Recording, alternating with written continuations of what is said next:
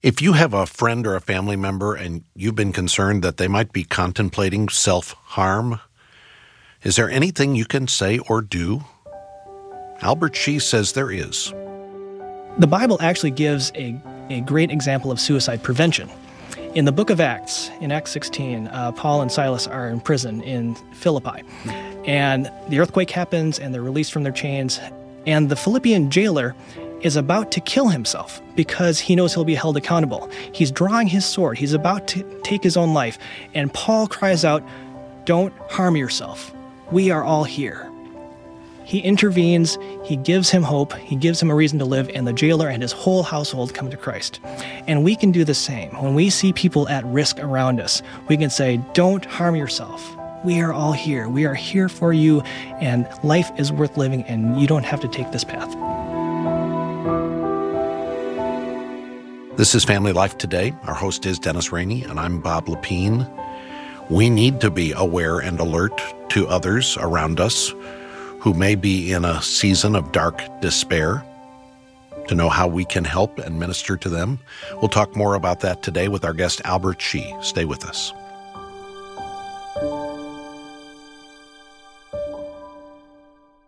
And welcome to Family Life Today. Thanks for joining us. We're talking this week about double grief, about the loss of someone we love, the trauma when that loss happens because that person took his or her own life, and then in some cases, Dennis, the need for the person who is going through that double grief to turn around and be a caregiver to others who are grieving in your family or in your circle. It's a hard place to be. It really is. But there is a passage in Paul's writings to the church at Corinth. He says, "Comfort others with the comfort with which you've been comforted." So God doesn't want us to waste our grief. He doesn't want us to feel like it's minimized either, because I don't think there is any grief like those who grieve a suicide. And we have the author of a book called Grieving a Suicide, Al Shee, with us again. Al, welcome back. Thanks for having me. Your dad took his life how many years ago? For 20 years now. 20 years ago. What percent would you say you're over, or you have grieved the loss of your father? I don't think any of us ever fully get over anything like this. I was talking to another person who lost her dad to suicide, and she said, "It's been 25 years, and I still grieve him every day." Just this week, actually, I talked to another person who lost a friend in high school to suicide, and there were some recent things that had just triggered some memories, and she's still grieving that particular loss in a very powerful way. So it does stay with us for a very long time. It does change, though, over the years. When I lost my dad in my 20s, I grieved him as a father at that stage of life, and I wished he would have been there present as a dad. But now, 20 years later, I grieve him in my 40s as the grandfather that my sons have never known. I lament all the birthdays and celebrations and family things that he was not part of.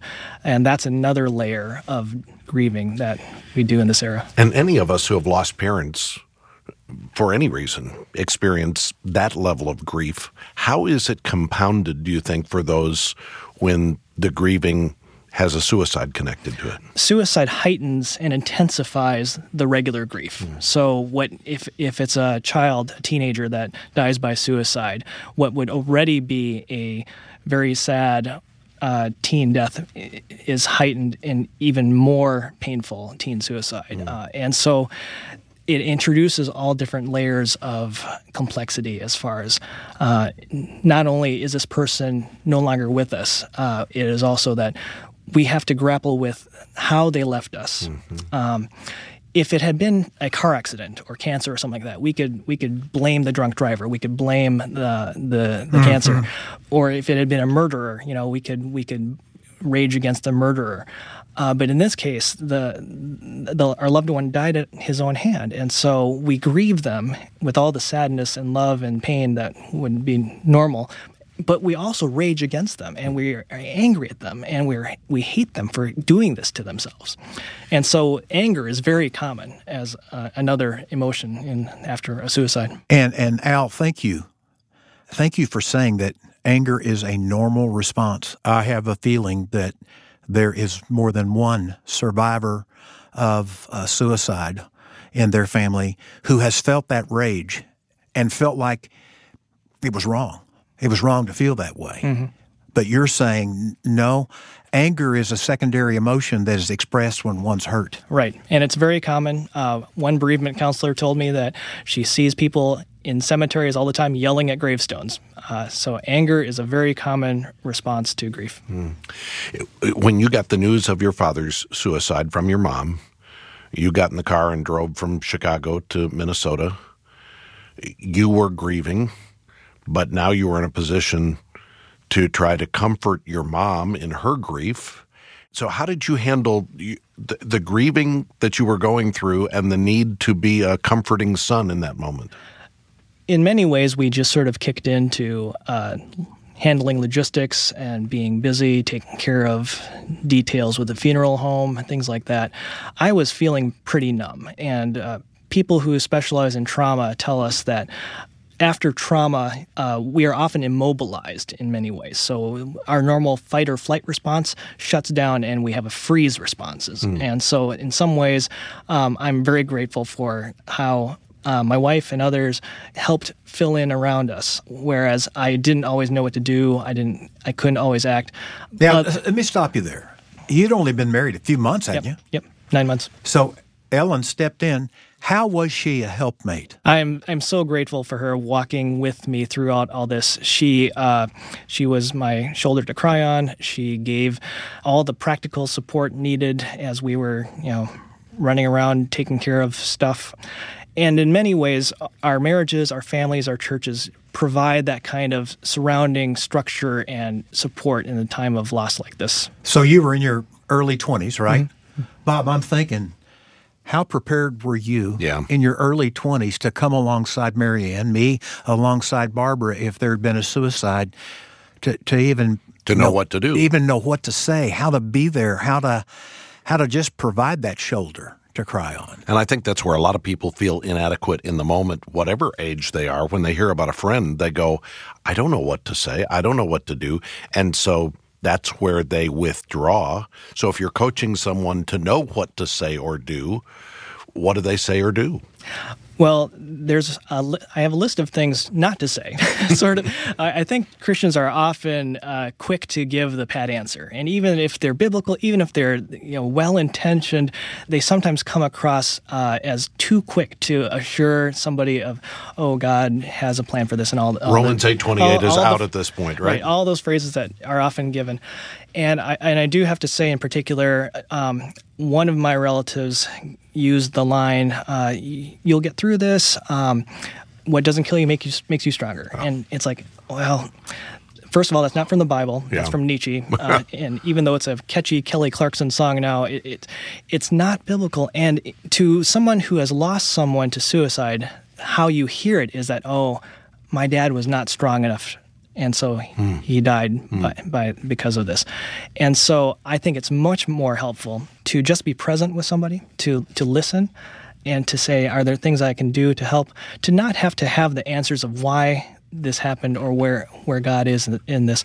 One phrase or one question that has been helpful is, what do you want to remember about your loved one? Because often we are grieving in the moment and we're thinking about those awful last days, those awful last moments, and we forget that is just only one chapter of a fuller life. And so if you are able to invite somebody to tell their story, tell their family story, and to practice remembrance, this is a very biblical practice of remembering how God has been faithful in the past, how this person has lived and loved, and their story is bigger than just how they died. Had you had a close relationship with your dad?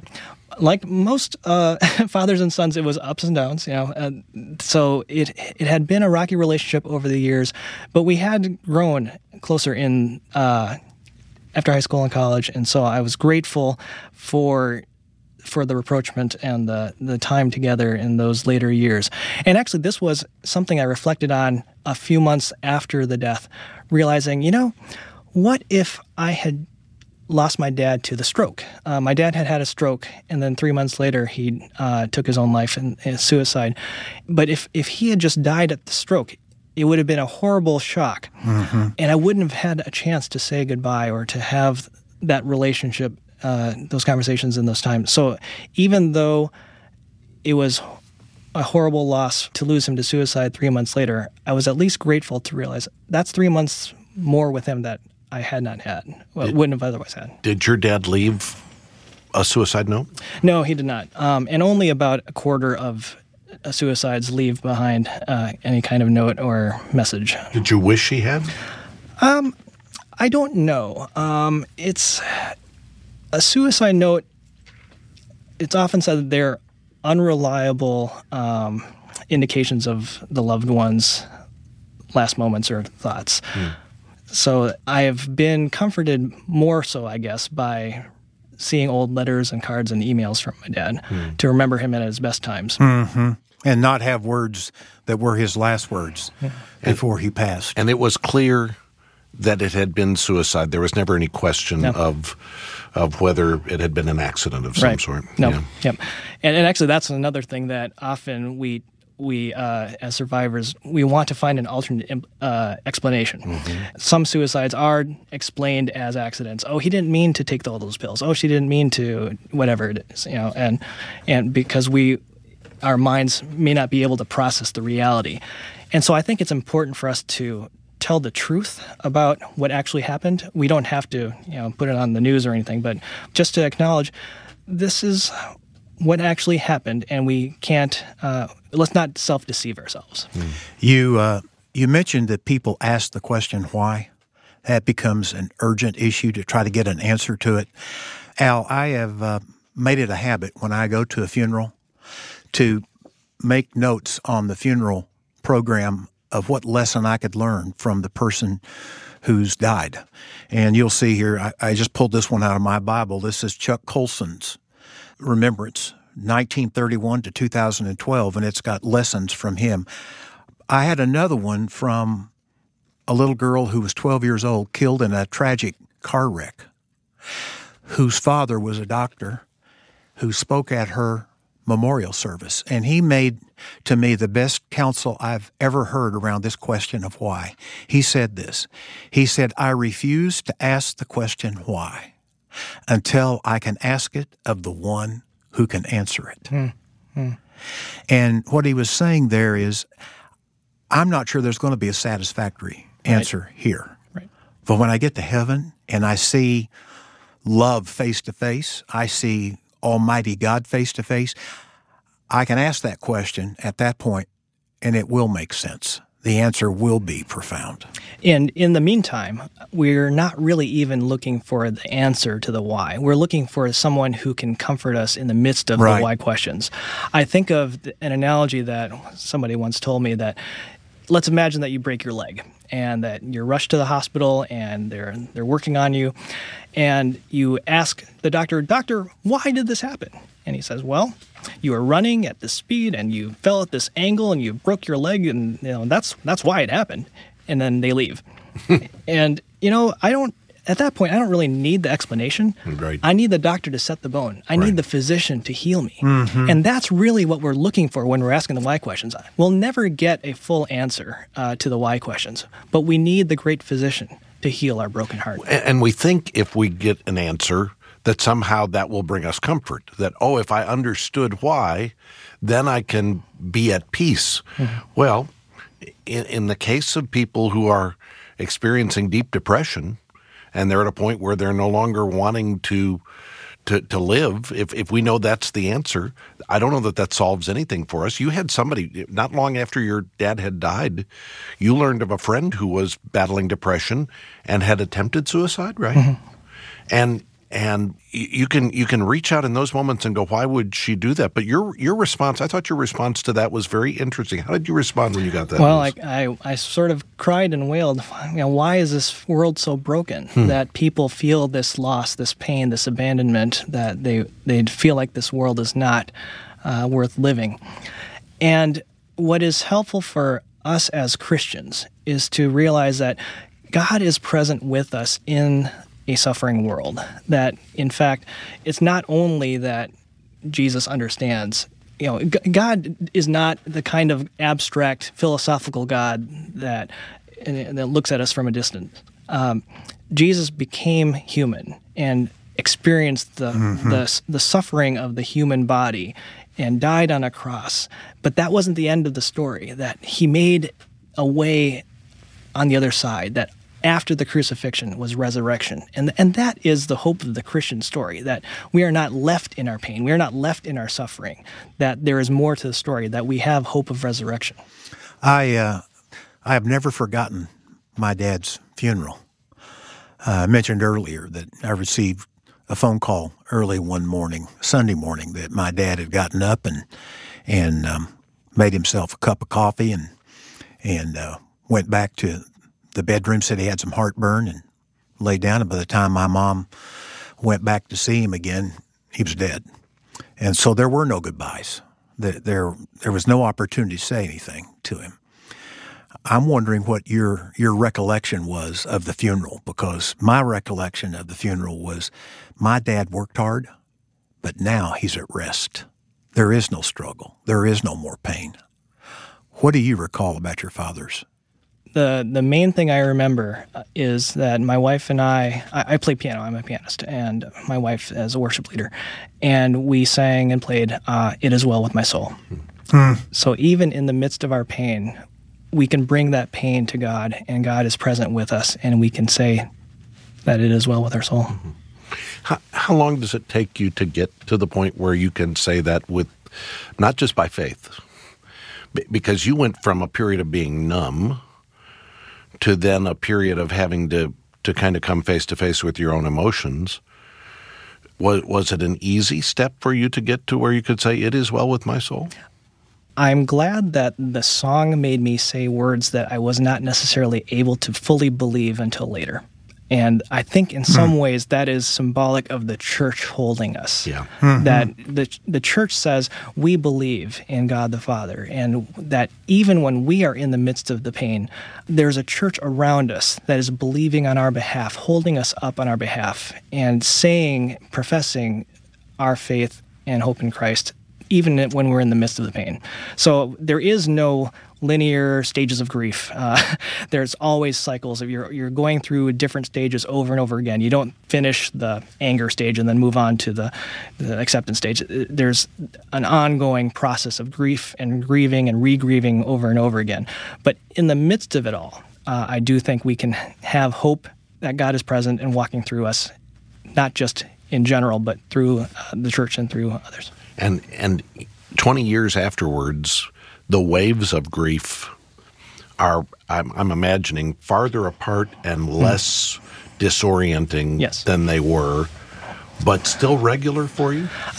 Less so now. There's to some extent that every time I'm asked to talk about my dad's death, I'm grieving him all over again. You're back into it, yeah. But to the extent that it helps others share their own stories and deal with their own grief, and to say you are not alone in this. It's worth it. Something that I'm grateful for is that in the past few years, the church has spoken a little more about suicide and depression and mental health, partly because of the loss of Rick and Kay Warren's son, Matthew, in 2013. They lost their son to suicide, which was the most horrible experience in their entire life in ministry. But out of that, Kay Warren and Saddleback Church have launched mental health initiatives to help the church grapple and to help those who have been struggling. And countless lives have been saved. People who have been struggling with depression, who have heard Matthew's story, who have said, I need help, and I will find hope. I will find the strength to go on. So I'm glad that the church is active in helping those who struggle. And I should say this, the Bible actually gives a a great example of suicide prevention. In the book of Acts, in Acts 16, Paul and Silas are in prison in Philippi. And the earthquake happens, and they're released from their chains. And the Philippian jailer is about to kill himself because he knows he'll be held accountable. He's drawing his sword. He's about to take his own life. And Paul cries out, "Don't harm yourself. We are all here." He intervenes, he gives him hope, he gives him a reason to live, and the jailer and his whole household come to Christ. And we can do the same. When we see people at risk around us, we can say, "Don't harm yourself. We are all here. We are here for you, and life is worth living, and you don't have to take this path." You mentioned in your book that they had a visitation, I assume the night before the memorial service, for family members to come.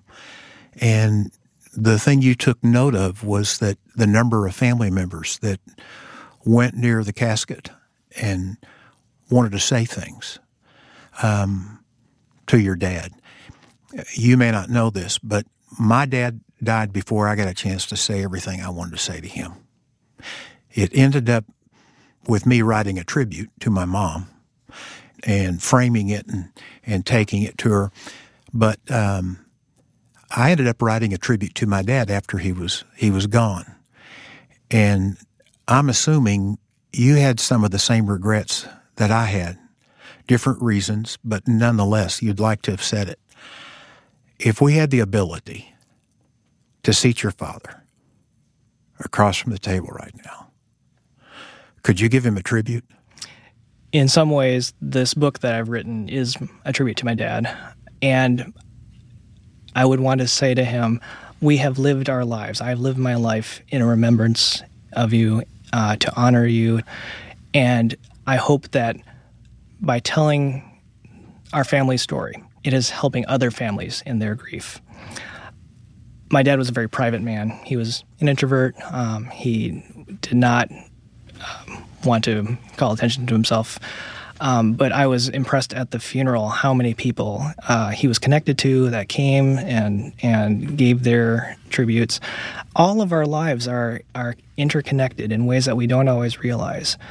And the impact and ripple effects that we have is significant. And so losing my dad to suicide is the hardest thing I've ever experienced. But I hope that it has changed me in a way that has made me more available to other people in their own grief and suffering. That's a good word.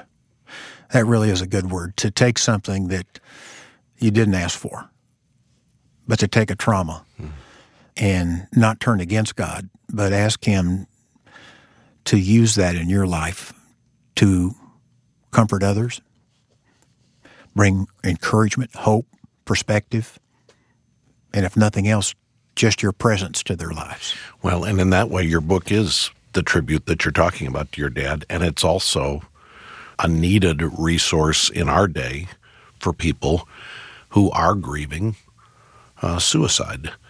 That's the title of the book that Al Shee has written. You can order Grieving a Suicide when you go online at FamilyLifeToday.com, or you can call 1-800-FL-TODAY to request your copy. Again, the website is FamilyLifeToday.com, and the phone number is 1-800-358-6329, 1-800-F as in family, L as in life, and then the word today. By the way, we have some additional interaction with Al Shee available online. It's a podcast of continuing dialogue on the subject of suicide, so that's available for you if you'd like to download that or go deeper on this subject. Find the audio at FamilyLifeToday.com. And I'm thinking, Dennis, of the archive of programs on difficult subjects. Through the years, we've talked about domestic violence. We've talked about infidelity in a marriage relationship. We've talked about rebellious teenagers. I mean, there have been programs that we've developed over the years to help individuals, help couples and families with the hard issues that come at us in this life. Our goal here is to equip you with practical biblical help and hope for the challenges you face in your marriage and your family. And when you support the ministry of Family Life Today, you make all of this possible for the hundreds of thousands of people who are connecting with us each week online, via radio, through our app, or those who are now connecting, using their Alexa device. They're telling Alexa to play Family Life Today. Once you've built that skill into the app, it's as easy to listen as just to have Alexa serve the program up for you every day. You make all of that possible for countless young couples and families every time you make a donation to support this ministry. And you can donate right now by going to FamilyLifeToday.com, make an online donation, or call 1-800-FL-TODAY and donate over the phone. When you donate, we'd like to say thank you by sending you our 2019 Family Life calendar. We have designed this not just to be something that's beautiful to hang on your wall, but something that reminds you of Scripture each month and that points you to activities that you can do as a family to build togetherness. There are togetherness tips all through this calendar. It's our gift to you when you make a donation, so you can request it when you donate online or when you call 1-800-FL-TODAY to donate. And we hope you have a great weekend this weekend. Hope you and your family are able to worship together in your local church, and I hope you can join us back on Monday. Have you ever had the situation where you've hit send and then regretted it? Emerson Eggerich is going to join us Monday to talk about how we can keep that from happening, what we can do before we hit send so we don't wind up wishing we hadn't pushed that button. I hope you can tune in for that. I want to thank our engineer today, Keith Lynch, along with our entire broadcast production team. On behalf of our host, Dennis Rainey, I'm Bob Lepine. Have a great weekend. We'll see you Monday for another edition of Family Life Today.